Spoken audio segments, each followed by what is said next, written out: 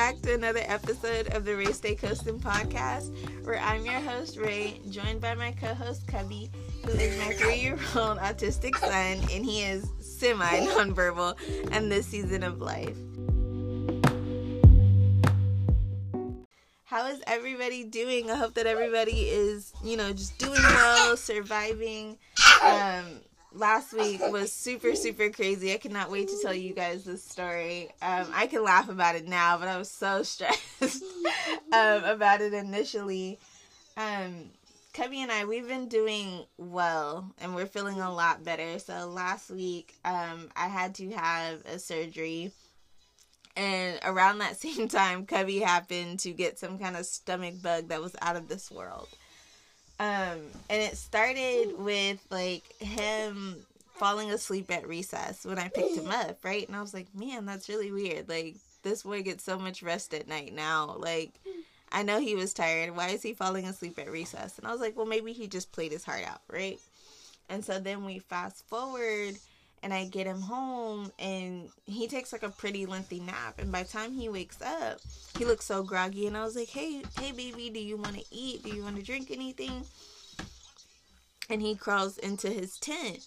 Well, I'm like, hey, baby, come here. And so when he crawls back out and he comes to me, he's sitting in my lap, and projectile vomits everywhere.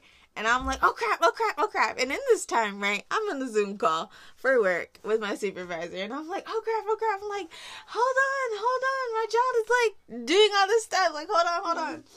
And my supervisor is like, no, it sounds pretty busy. And she hangs up the Zoom call.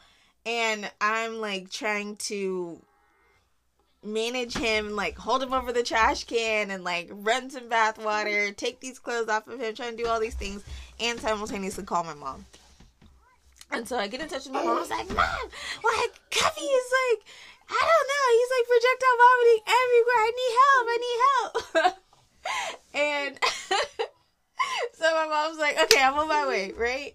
And I'm in the bathroom, he's still throwing up, and then I have a cold towel on him, and I'm trying to do everything that I can think of in that moment. And so I forgot to unlock the door, so my mom comes, she's beating on the door, and I was just like, crap. So I'm trying to manage Cubby and unlock the door with all those special locks that I feel I described in previous episodes.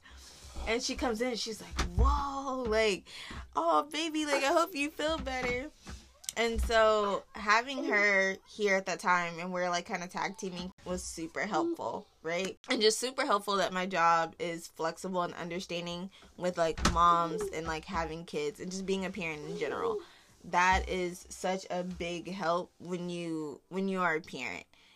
Somebody that's considerate of the fact that especially when you have kiddos, life just happens. So shout out to my job for that. And then we have Cubby in a lukewarm bath, and we're trying to clean him up, and I'm trying to wash the vomit clothes and stuff.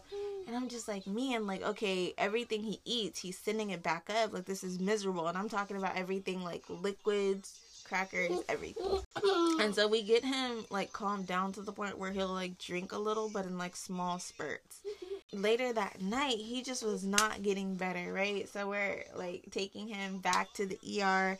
Well, I'm taking him to the ER, and the wait is insane. But when we finally get seen, they're just oh, it's a stomach bug, nothing serious. We're just gonna give him nausea medicine and send him back home, right? And I was like, is it possible you can do an IV on him? I'm worried about him being possibly dehydrated. And they were like, oh, well, if we can give him the nausea medicine, he'll be fine. This is where the mommy gut comes into play, right? And listen to your first mind. I was just tired of being there. Cubby was acting like he was feeling better, because magically when kids step in the presence of doctors, they just feel better. I don't know what it is. They make you look like a liar the whole time. And so they give him the medicine and stuff, and then we head back home. Well, by the time we get released, I only have about an hour's worth of sleep before I have to turn around and be up at the hospital for my own surgery, right? And so we go up there, have my surgery, bam, everything's all good. They release me, and I'm able to go back home. Well, obviously I can't do a whole lot being fresh from surgery.